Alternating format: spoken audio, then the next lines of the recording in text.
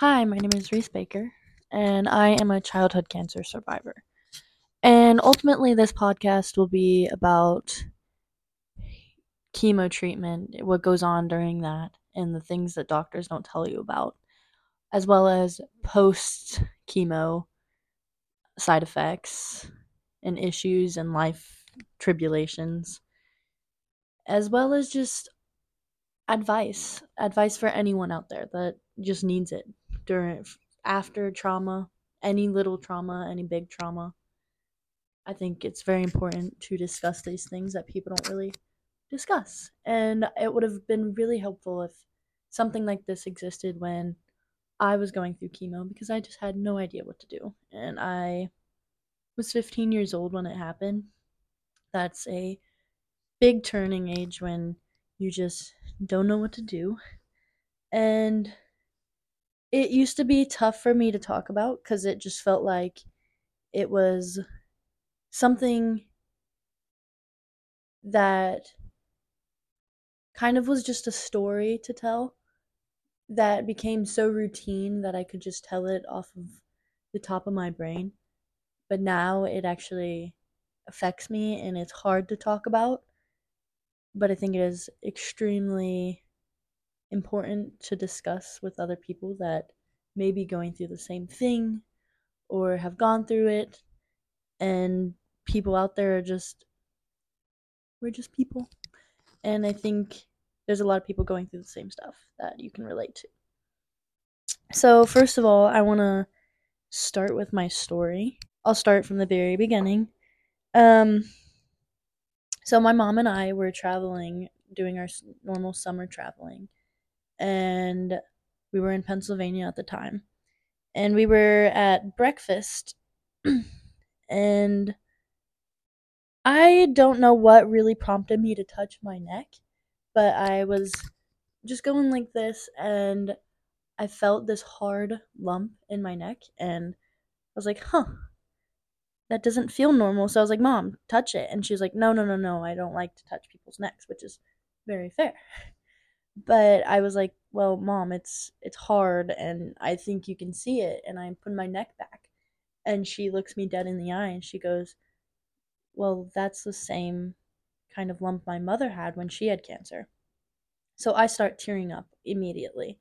And my mom's friend from high school comes over and I'm just looking at him with tears in my eyes and he has no idea what's going on. So we're just talking, and then he finally leaves, and we go out in the parking lot and call my aunt, who says to immediately go to the ER to get scans. So we weren't exercising like insanely, but we were walking like a few miles a day, like walking through the mountains and hiking and all this stuff. And I started losing weight. And I was like, "Wow, I'm finally like losing weight. This is like great. I look good." And it was really odd cuz we had gone to a local restaurant and I ate two baskets of mozzarella sticks, um two baskets of like a dozen wings, dessert, and I was still like starving. I was starving. But I got home and realized I was down another like 5 pounds within a week or so. And I was like, huh, I can eat whatever I want and like lose a bunch of weight. I was like, this is so awesome. And we didn't pay any mind to it because it was just like, okay, like this is cool. Like we're finally losing weight. We're finally doing well. Because my mom was losing a little weight at the time too. So it was just like, we're both losing weight. So we just didn't think about it. I wasn't that out of breath. I was like normal. I was sleeping and getting tired a little bit more than normal. But it wasn't anything to worry about. Like I never thought about it. The only thing that was a major issue was the lump in my neck. That was the only thing that was ever the issue here. So we go to the ER and we go back in and we're not seen by a doctor, but we're seen by a, I think she was a nurse, maybe a PA, but she takes one look at me and goes, absolutely not cancer. Just go to the other ER because we can't do scans here just to make sure. And I'm like, okay, I feel really relieved. Me and my mom feel really relieved. So we go to the other ER, and it takes about an hour to go back. And then the doctor's asking me what's going on, like the little things, looking at my neck. She invites 3 more doctors to come in there, which is very worrisome. But they're all very acting very odd and saying, okay, like, I don't think it's anything. They say, let's just take an ultrasound just in case to see if there's anything, any fluid or any like buildup in there. They take the test. And she says, I don't see any buildup. Like, I don't see anything that looks like cancer. I think this is just an inflamed lymph node, and I think you're going to be fine. Just wait 2 weeks. They come and look in my eyes because my pupils are 2 different sizes, which is a sure sign of something that's not going correctly in my body. Something that could be pushing on my brain, something that could be pushing somewhere. And like a sure thing of 2 different pupil sizes is like a tumor. That is like one thing that is 100% almost a sign of. And I just, they didn't do anything about it. They were just like, have you always had that? And I was like, I don't know. I don't look at my eyes. Like, we never looked in my direct pupils until this like moment. And now we look all the time. And they say, you're fine, go. And if you don't feel anything is right in 2 weeks, or if the lump gets bigger, go back to the doctors. So me and my mom were really relieved. We go and finish out our 2 weeks on vacation. We drive back. My mom is completely stressed the whole entire time. Like, she does not feel anything is right. Like, she does not feel good about what is going on. And I'm fine. I go to tennis practice when we get back home, and I almost pass out. I was just not feeling well, just feeling a little weird. Nothing severe though. And I say, Mom, like, we need to go to the doctors. Like, I just, something is not correct with me right now. So we go to the doctors on post because we're military. We're a military family. And the weirdest thing happened. I got a same day appointment, which is very odd. And the doctor who is seeing me happens to be an oncologist, but an adult oncologist that's not supposed to see children. So she's not supposed to see me. She tries to not see me since I was only 15 at the time. And I go in there, and immediately one look, she looks at me and she goes, it's Hodgkin's lymphoma. And my mom starts crying. I had no idea what Hodgkin's lymphoma was because that's just, I was like, okay, why are you crying? Like, I'll be fine in maybe a week. Like, I'll just be fine. And so she calls Children's Mercy. And I still don't know what's going on. I'm just in shock of like hearing the word cancer because my mom goes, it's cancer. And I just was like, huh, I don't think so. Like, I just don't think so. And so we go home and we pack some clothes and we call our family members. They're all stressed trying to come visit and calling me, and I still don't, it still's not affecting me. Like, I'm still just like, okay, like, let's get on with it. I just want to go back to sports. I just want to go back to school. Like, let's hurry up. It's also the summer.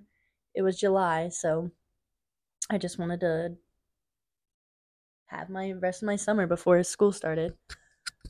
So we get to Children's Mercy, and we have to go through the ER because that's how they do inpatient and everything. When I got to the ER, they had weighed me, and I was 128, and during the summer I was 143. And keep in mind, I'm about 5'8". So I wasn't underweight, but I was getting to that point.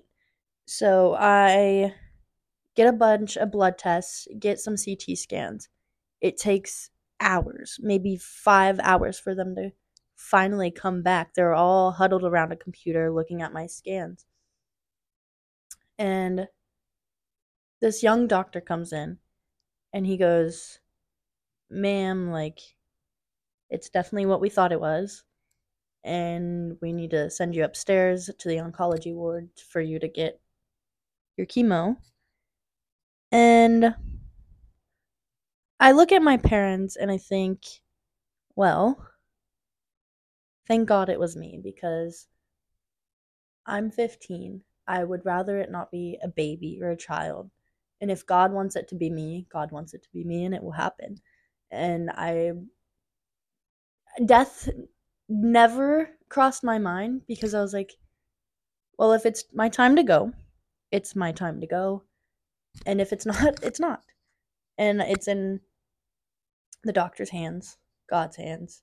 It's not in my hands anymore. And I can't be mad. I can't be mad at anyone for this mishap of misfortune. That night, they get me into a bed and I get one normal night in the hospital. Not normal, but a night in the hospital. And at 8 a.m. the next day, they send me down to get a PICC line, 2 bone marrow biopsies. They did it on both sides. That's a whole story in itself that I will explain. And then they take a biopsy of my neck.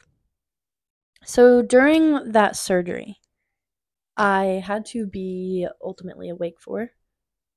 I was on ketamine during it, so not fully asleep, but localized anesthesia because the tumor was on my neck, in my chest, and around my esophagus. With that being said, I was not asleep fully.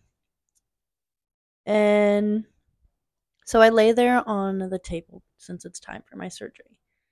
And I'd feel loopy. It's almost as if you're waking up from getting your wisdom teeth done. You're out of it clearly, but you still you remember things. You don't necessarily remember what you say, right? But you are aware. It's almost like your inhibitions are just gone, as if you were just existing in one space with no control over your body. And they put the monitor in front of me that shows my PICC line going in. I found it to be very cool because I loved medical stuff. I was intrigued by it, always wanted to be a doctor. So I thought it was very cool. I go in and out of like light sleep, awake, light sleep, awake. And the doctor behind me starts taking my bone marrow. When I say bone marrow biopsies are the most painful thing in the whole entire world, I mean they are the most painful thing in the whole entire world. Don't really have any like pain receptors. Like I do, but I just don't. It doesn't affect me like other people. So when I say this hurts, this hurts. On a scale from 1 to 10, it is a 10. And so I wake up. I cry. I am fully awake. I am crying, bawling, because it feels as though someone is ultimately breaking your back, like pushing as hard as they can on your lower back. And lower back pain is extremely painful. But when they are pushing on it and a needle is going into your bone marrow, it feels as though someone is hollowing out your bone. That is what I can describe it as.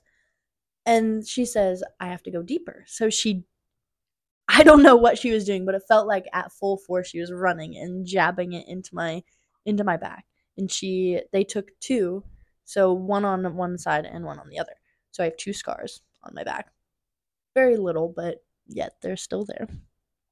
And from time to time, I'll have pain. And I think that is also a really important point to bring up is that if you had gone through this, I can empathize with you because I know exactly how it feels, and it is painful. And some days you'll wake up and you know how that pain feels, and when you get lower back pain, it hurts right in that spot, and that doesn't go away. It doesn't hurt every day.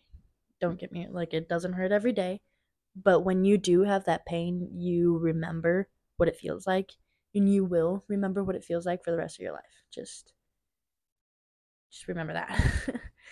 So they also took biopsy on my neck, and you can see the scar from where they took it. And that nothing. I also have a pick line scar. It's very small, but it's right there. Very very small. Thankful for. Um, but I woke up from that, and they call it the weeps. So you're not in pain. But all I remember saying is, I can't breathe. I don't know how to breathe. I almost forgot how to breathe, it felt like. And that really stressed out both my parents. My mom was hysterical. Even my father is not he's a very stoic human being. So just know that your parents are hurting a lot more, probably emotionally and physically, than you are during this. But that the weeps only lasted for about what felt like 30 minutes. It was probably like 2 hours. And the surgery itself felt like it was 30 minutes, but my mom had said it was 2 hours. And so it's like, you know the pain you're going through, but it feels so small to you that you won't be affected by it for years. Like, you just won't know what you had just gone through. When I think about it to this day, it appalls me that I can feel everything from that day now, but I could not feel it in the moment, which is very interesting to me. And I think that's something you'll understand eventually. I think that can be for a lot of people. So after that, I was sent back upstairs. I walked upstairs, like I had the ability to walk after undergoing that, which was very interesting to me. The nurses were shocked as well, but I think it is very important that you stay in shape for your life. I think doing sports and keeping active was very important for me. So I had a good background of being healthy, and which helped me to get back on my feet quicker and come back from this. So if you can also take another thing is to be active. Just try to be active. Makes things a lot easier in the long run. I think that will conclude the first episode. Thank you. I hope you enjoyed, and I hope I can continue to make these videos and you'll keep enjoying them.